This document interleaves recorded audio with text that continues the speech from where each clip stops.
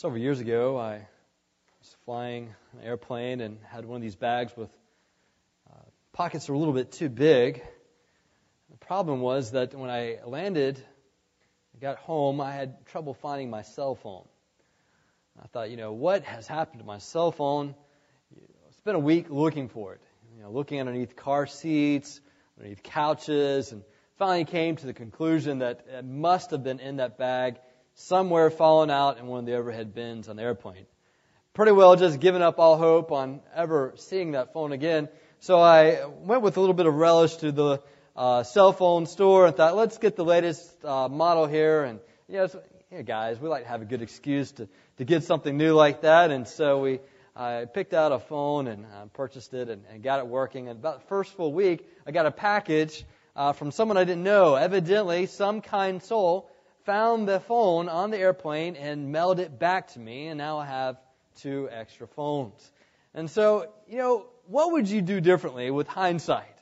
If you could just go back, how much money would we have saved if we could have had hindsight in our life? Just this past week, I signed up on a health club, and I called the one that I originally signed up on, and they were getting too long in building their place. And I thought, you know what? I'm getting out. I've signed in this new one. And they said, we're going to start up on Wednesday. I thought, well, too bad. I've already gone up in another health club. And I thought, with just hindsight, if I just known these things in advance, it would have saved me so much money and extra time. But you know what? We don't have that luxury. Well, we're going to look at a story this morning, Genesis 16, that in hindsight we realize, hey, these people made some serious mistakes. If they could have known then what we know now, how they would have changed their minds.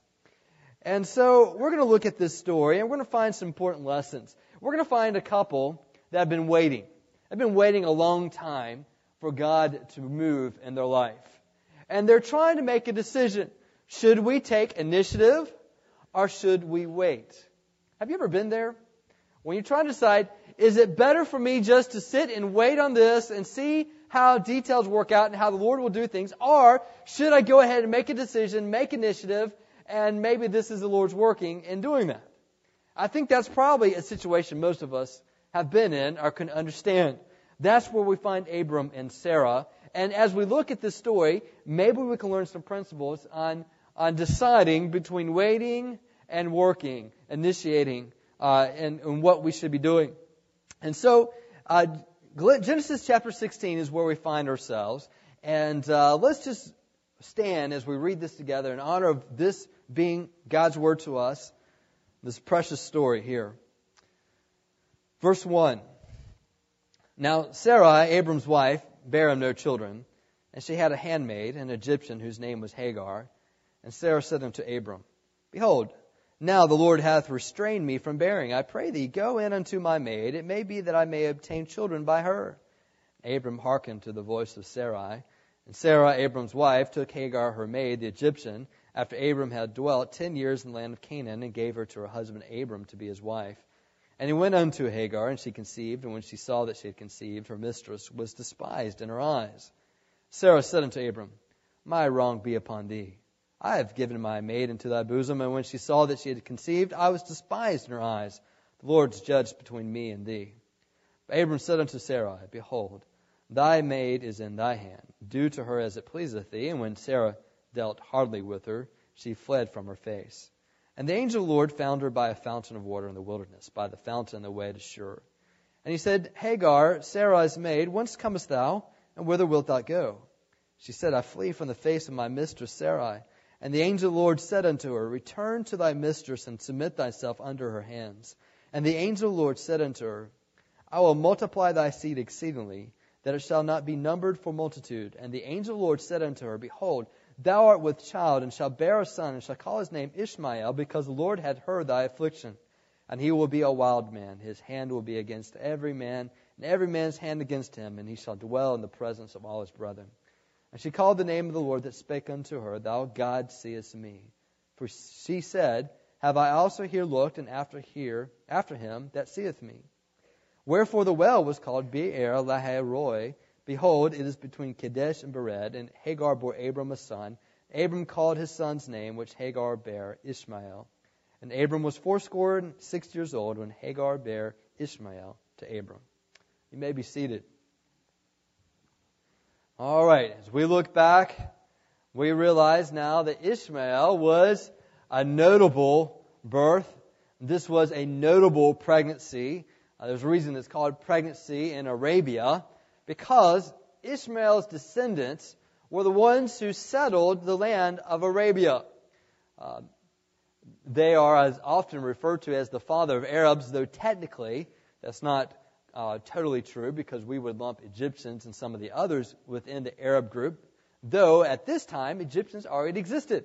So there is a certain group of Arabs that Ishmael is the father, those primarily in Arabia. Thus we know Saudi Arabia.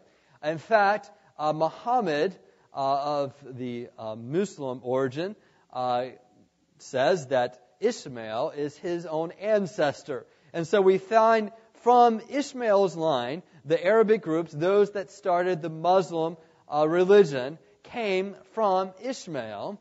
And as we see in this prophecy, it seems to be very true to this day when Scripture says in verse 12 that he will be a wild man, his hand will be against every man, and every man's hand against him.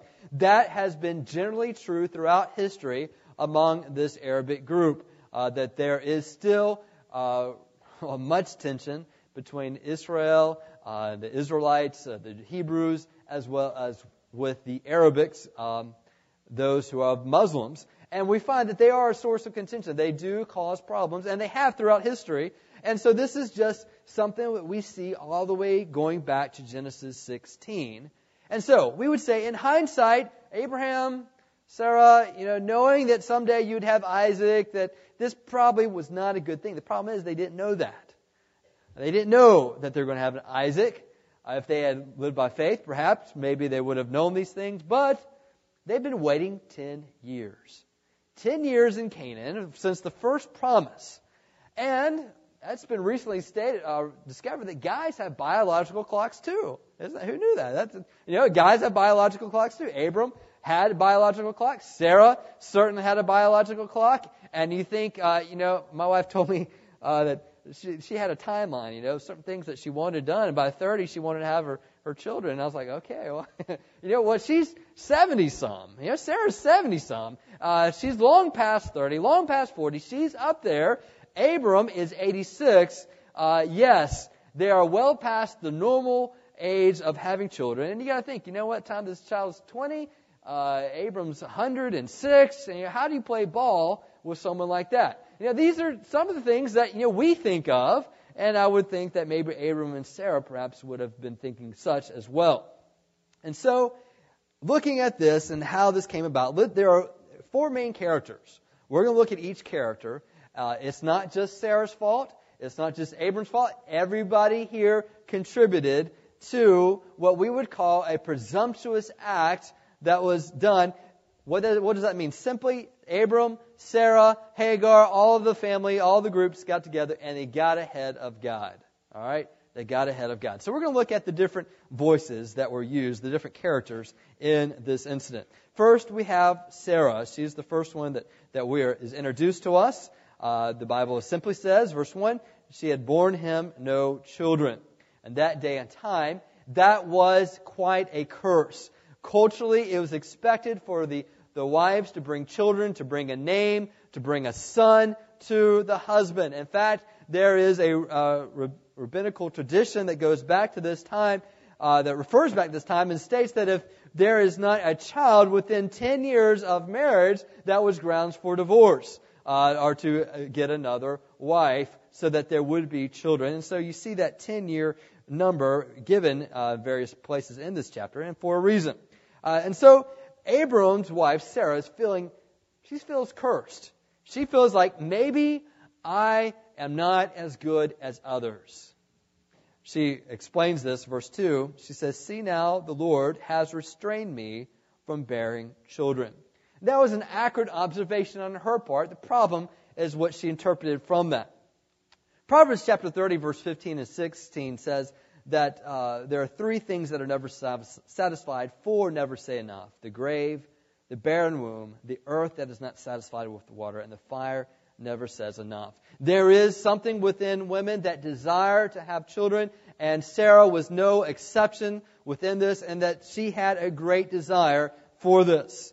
And so she goes on and says, Lord, shut me off. And so she has an interpretation. Maybe this means we've got to do this. And this is what she suggests. Please go in to my maid. Perhaps I shall obtain children by her. Now, this is a stunning revelation for us. I mean, who says that? Whatever wife makes that suggestion, that's just something we don't do in this day and time normally, okay? We don't say, hey, you know what, there's this great coworker, maybe, there could be children there. That just, it doesn't work. But in that day and time, that was a culturally acceptable thing to do. You got to keep in mind, they don't have the revealed Word of God as we do. There is the Genesis 2 principle and order where God made one man, one woman, Adam and Eve. And in so doing, we find later in the New Testament, it often harkens back to Genesis 2 as the guiding principles for marriage. One man, one woman together. And they have that. But Abram's dealing with cultural pressure, wife pressure, his own pressure. And he starts to weaken on this deal. Sarah brings this up, and this is her desire. Now, let's look at this, okay? What's the problem here? First of all, she has the right goal. After all, didn't God himself tell him in Genesis 12 that they would have children? Having a goal like that was in God's design. It was in his will. The problem was not her goal. The problem was her motive. The problem was her motive as well as the method itself. The motive was this. It was not one out of faith that I believe that God can do these things. She was telling herself and telling Abram, God can't do this, therefore I must do this. Friends, when you tell yourself that God can't do something, you're already in trouble. You already committed heresy in your own mind. When you tell yourself that God can't do something, and when you operate out of that assumption, you are operating on faulty grounds. Okay? Faulty grounds. But that's what she's operating. So she's not operating out of faith, but out of fear. Fear is her motive. She's saying, you know what? I need to catch up with all these other ladies. We need to have a child. And so she starts working out of this pressure instead of faith. In fact, Romans chapter 14 says that whatever is not of faith is sin. Is sin. So when we have a motivation that do something that's not out of faith, but out of fear, that is a bad mark. A bad mark. The other problem is that she's trying to do God's job. That's the problem. What is presumption? Sarah is the voice of presumption for us in this story. All right? What is presumption? In this case, presumption is going outside of your bounds of authority. Going outside of your bounds of authority. God's told him, I'm going to produce a child through Abram. All right? Sarah's his wife. You are to assume that's going to happen through that. She doesn't assume that, though. So, what if I told you, all right, God said that you guys need to make some rain. What would you do? Okay, let's make some rain. Let's get a bunch of buckets, put in an airplane. Maybe we dump it in the clouds. Maybe, we get some rain going, It doesn't make any sense for us to say, we're going to make rain. But nonetheless, that's kind of the fact that God's telling Sarah, you're going to have a child. Or God's telling Abram, you're going to have a child. You're 86, your wife's in the 70s, it's going to happen. That is a divine work. But she takes divine work and makes it her work. Listen, here's the application, all right? You've got to resign from being general manager of the universe. All right? It is not us to do God's work. What's God's work? Let me just tell you one thing. Changing people. That's not your work. Changing people is something God does. You can't change people's hearts. God does that. Now, you got to understand, that's frustrating for me as a pastor. I want to change people's hearts all the time. But I can't change anybody's hearts. I have a hard time changing my heart. God does that work. So what do? I love and I'm faithful to what God's told me to do. I would long for my children to have hearts like I want them to have. I wish I could change their attitude sometimes. And I try to tell them. I say, you know what? You need to go back in your room. Don't come out till you're happy. All right? Go to your happy room. It takes a long time. I try to do that, but it's not me that can change my children. What do? I love them. I show them a godly example, and I teach them God's Word. Whether they receive it or not, that's up to the Lord. It's up to them. I pray that God would change their hearts, but it's God's job. It's not my job. Do you understand that? We get confused when we think that we are to do what God alone can do. Sarah stepped outside of her bounds. Having a child in your 70s or your husband's almost 90, that's God's job. Don't try to manipulate it with your method. So her motive was wrong and her method was wrong. And so what does that tell us? One, make sure our motivation is one out of faith, not fear. And also make sure that we are working within God's clear responsibility and authority that He's given us. Now, here's one good thing, knowing that we're to operate within God's responsibility and authority that He's given to us. You know what Matthew 28:19-20 says? All authority has been given to me. Therefore go, make disciples. Make disciples. Teach them all things that Jesus taught me, baptizing them. You know what that tells me? I have authority and responsibility given by God to share the gospel and to go anywhere to share the gospel. That's a wonderful thing. God's just given me a blank check to share the gospel and make disciples for the Lord. Now, Sarah is the voice of presumption, of stepping outside of her bounds. But let's go on to Abram.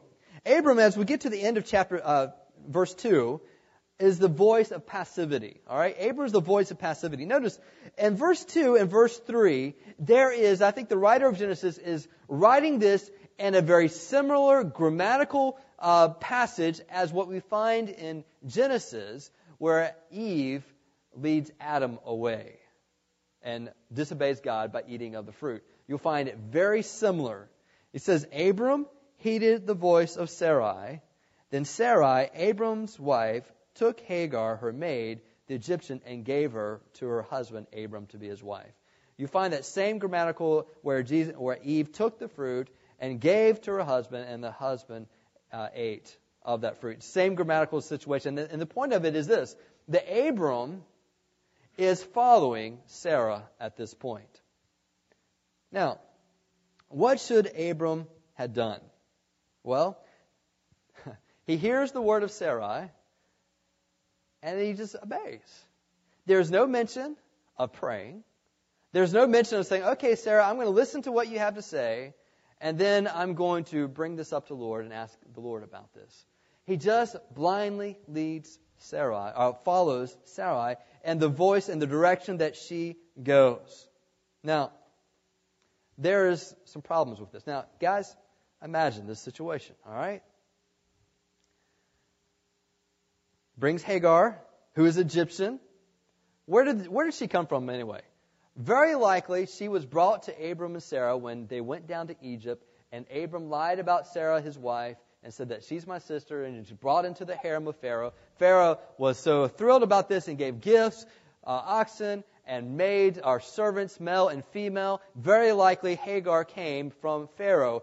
That being understood, she was probably young, Sarai, and coming from Pharaoh, she probably was pretty attractive. All right, guys, what do? Trick question. All right, your wife comes up to you, it's culturally acceptable, and it says, we're not having children. Here's my servant. Now, Abram's gotten every check. He's gotten every check from cultural, from his wife. But here's what you need to understand. Not everything that is acceptable to man is acceptable to God.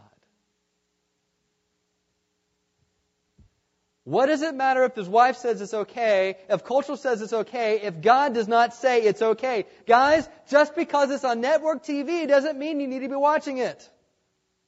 All right? Just because it's acceptable in our society does not mean it's acceptable to God. Now, I personally think this is one of those questions that Sarah's asking, and she's really hoping for a different answer. All right? You know, wives do this every once in a while. And the reason I know this is because of Sarah's reaction. You know, we have this Abram just being passive about it. Okay, Sarah, whatever. And so they have a night together, and a child is conceived. And then we see Hagar's reaction. And then Sarah, notice in verse 5, Sarah said to Abram, I kind of feel for Abram a little bit. He says, my wrong be upon you. I give my maiden to your embrace, and when she saw it, she conceived. I become despised in her eyes. The Lord judge between you and me. All right? Kind of feel for him a little bit here. He can't win. He can't win. What's the problem? I think that Sarah probably didn't want Abram to be with Hagar. Girls do this every once in a while. You know. I was looking at buying a scooter a few weeks ago. I had some extra money. I was like, man, I want a scooter. I want to get a scooter. I asked Julie, I was like, hey, can I get a scooter? She said, it's your money. Let you know right then, you know. And I was like, all right, I got permission. And I was like, then she started talking about how we need a new camera so we can take pictures of heaven. I was like, oh man, you know. But listen, I don't have a scooter, okay? But you got to listen to clues every once in a while. You got to listen to clues. But here is Sarah saying, all right, go ahead and have Hagar. And then when it happens, she says, Lord, judge between you and me. You did this wrong to me. But it was wrong. It was wrong. What was the problem? Abram was passive. He was not being a leader. And consulting these things to God. It is his job to make that decision, and he is accountable before God. And he does not. He is passive in his leading. What does that tell us? One, we need to be cautious about undertaking a work that appeals to fleshly appetites.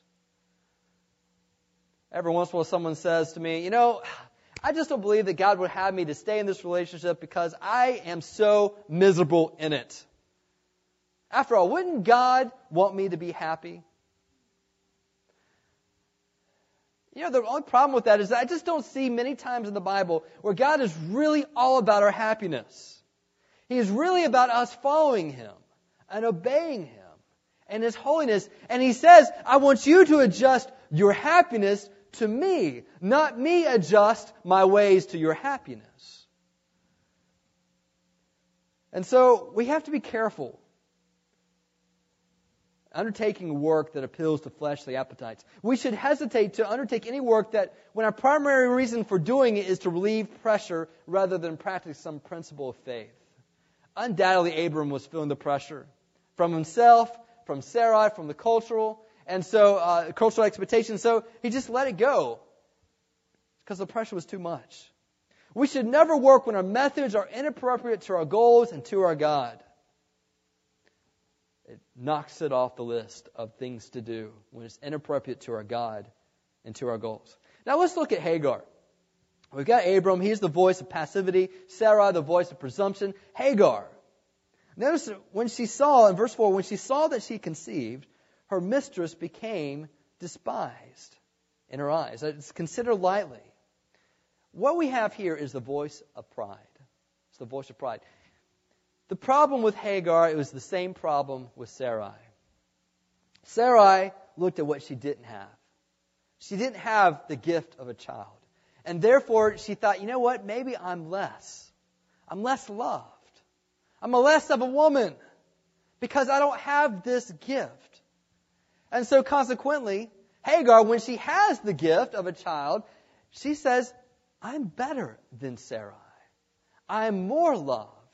You know what the problem is? The problem is that they were looking at the gift instead of the giver to get their identity. I remember in middle school, and skateboards were just getting popular again, the big wide styles back then, and I had to get a skateboard, and I got my skateboard, and I thought, man, this is great, it's green, it's got this dragon on it, it's like, it looked kind of fearsome, and had all the stuff that was supposed to have, and I went to school and told them about my new skateboard, and they asked, well, what kind of skateboard? It's like, I'm not sure, right? So I think it's a Nash or something like that. I said, Nash? You got a Nash skateboard? Oh, those are cheap. I was like, oh, I didn't know that it was a bad skateboard. And so all my other friends told me I had a bad skateboard. And I was just like, I didn't bring it up much anymore, My identity just dropped. Why? Because I got my identity in a skateboard. Or I had the newest toy. We still have that problem, don't we? That's not just a teenage deal, is it? We all deal with that, do we not? Here's the issue. We are finding our identity in gifts instead of the giver. And so Hagar, consequently, when she gets something good, she gets all prideful about it. Sarah doesn't get it, and she's all hurt by it. And we need to understand that it's about our relationship with the Lord. I'm reminded of Jeremiah chapter 9, verse 23. It says, "Let not the rich man glory in his riches, nor let the mighty man glory in his might, nor let the wise man glory in his wisdom, but let him who glorieth glory in this, that he understandeth and knoweth me, thus saith the Lord." I think, that's where it's at. Because might quickly goes away and riches goes away and all these things can go away, but my relationship with the Lord is based on His character and not me, and therefore it's stable. It's something I can count on. Not whether or not I've got a child, or I've got a boyfriend or girlfriend or a husband or a wife, or I got a house or a car, or I got the newest clothes, or I got a certain type of pen, or watch, a certain type of bag or shoes. It's based on a relationship with the Lord. All these things come and go so quickly. Hagar was the voice of pride. And the problem was that she thought she was something because she got a gift from the Lord. It's the voice of pride. Now notice, keep on reading verse 6. Abram says to Sarah, okay, you do whatever you want. You say that she was in my hands. Therefore, we got this problem. No, she's not in my hands. She's in your hands. Do to her as you please. Sarah dealt harshly with her, and she fled from her presence. So let me just make some statement here. Abram and Sarai are not the moral examples for us. These characters in the Old Testament are not given to us for moral modeling. Okay? That's what Jesus is for. Jesus is our example to emulate our life by. These characters are given to us to mirror reality. To mirror reality. And isn't it realistic to think that Sarai would deal with a woman like this harshly? I've seen some godly women give some cross looks when it came across messing with their man.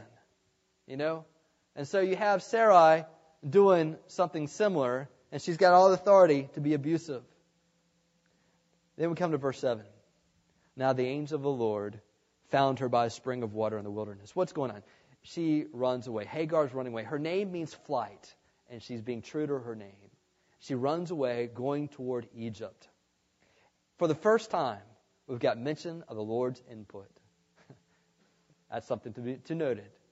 He's not been consulted in this deal until we get to verse 7, and He intervenes. And He said, Hagar, Sarai's maid, where have you come from and where are you going? Isn't it interesting how He addresses her? Not just Hagar, the Egyptian. No, Sarai's maid. In other words, you're running away, but you're not running away from the problem. It's still there. And by the way, where are you coming from and where are you going? Pregnant Egyptian with no husband around you, going to Egypt? Is there any hope there? The answer is no. She said, I'm fleeing for the presence of my mistress, Sarai. It wasn't where she was going. She was trying to get away. Angel of the Lord said to her, return to your mistress and submit yourself under her hand. That's a hard word. I got to be with this jealous wife as my boss, as my master. Yes. How can I do that? Verse 10. The angel of the Lord said to her, I will multiply your descendants exceedingly so that they shall not be counted for multitude. In other words, God's going to extend through her to her son the blessings that He also gave to Abram, and that there would be a multitude of nations that would come from him. It says, because this child comes from Abram, I will be true to my word in Genesis chapter 12. Though you're prideful, Hagar, I'm true to my word, and I will give you the same blessing. Who is this angel of the Lord anyway? I think it's interesting in verse 10 that he says in first person, I will multiply your descendants exceedingly. It seems to be that he's speaking for God. And that he is perhaps maybe God pre-incarnate, saying, I will bless you. And so it is, in fact, that she's having some encounter with the Lord. And the angel of the Lord said to her, Behold, you are with child, and you shall bear a son. That's going to be music to her ears. Remember, they don't have ultrasound back then. God is their ultrasound. She's finding out what sex the child's going to be. And that his name will be Ishmael, which literally means God hears, because the Lord has heard your affliction. And then he shall be a wild man, his hand shall be against every man's hand against him, and he shall dwell in the presence of all his brethren. And then she called the name of the Lord who spoke to her, You are the God who sees. Literally, El Roi. All right? We've been introduced to several different names for God. We've got the Elohim as the generic reference to God. We've got El Elyon, which was just recently, that God is the master of the universe. We got Adonai. And now we have El Roi. Literally, you are the God who sees me. Isn't that a great name to give to God? You are the God who sees me. And then she said, Have I also here seen him who sees me? In other words, am I still alive? I'm having an encounter with God, and yet I still live. Therefore the well was called Be'er Lahai Roi, literally the well of the one who lives and sees me. She got a new revelation of who God is. Listen, you need to know something. I don't know your situation. Some of you are in dire straits, in a difficult situation. I don't know what it could be physically, emotionally, it could be any number of things. And your heart is breaking. And you're wondering, is there any hope? I'm going to just tell you that you are under the same God who met with Hagar. The God who sees is the God who's in question here. And I'm just going to tell you that God can be El Roi in your life. The God who sees. He knows what you're dealing with, and He is aware. And He wants you just to hold on and trust in Him who sees. And so we find Hagar bore Abram a son, and Abram named his son Ishmael. How did he know that? He had to get word of instruction from Hagar. In fact, we find in this chapter that Hagar is the only one that's spoken to. Abram's not spoken to. Sarai's not spoken to. In fact, as if we follow the chronology of the Bible, it's not till 13 more years that they hear a word from the Lord concerning their son to be. In fact, there's nothing there that's given. Why is that? Maybe it has something to do with the presumptuous attitude of Sarai and Abram. The lack of leading for Abram. Maybe it has something to do with that. But why is it this Hagar gets it? Why this prideful woman, why does she get this? After all, she's abusive to Abram's wife, and Abram's wife is abusive to her. Why her? Here's the reason why. Simply because Genesis chapter 12, God gave a promise that He would bless the descendants of Abram, and he was going to be true to His word. You see, the angel of the Lord is the voice of promise. Whole reason He was speaking to her was to give her the promises of God. The reason why is because He had already made a promise, and He was just restating them now to Ishmael. Now, the Quran has the story a little bit differently, and Ishmael and Isaac trade places in their Quran because they follow Ishmael. But what we find here is that God was merciful in giving these promises, all because of the promise He made to Abram.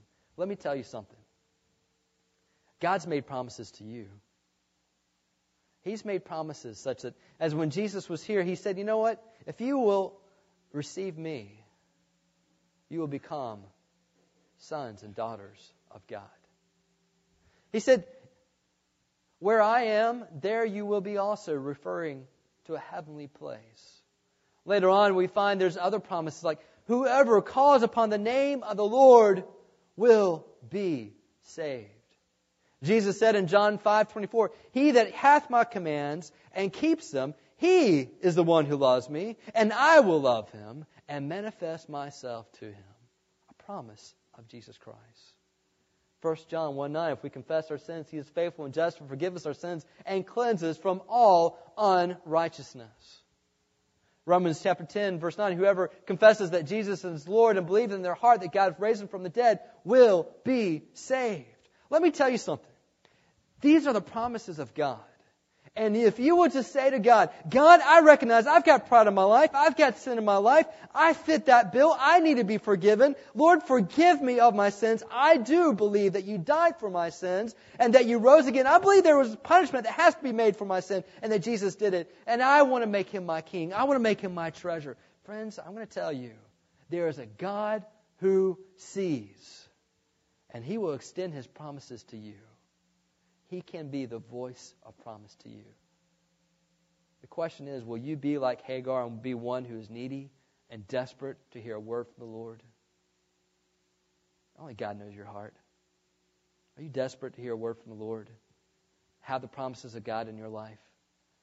I invite you this morning. Just simply pray, God, forgive me. I know I need your forgiveness. I know I've sinned in my life. I believe you died for me and rose again. I want to make you my king. I want to help you in that prayer.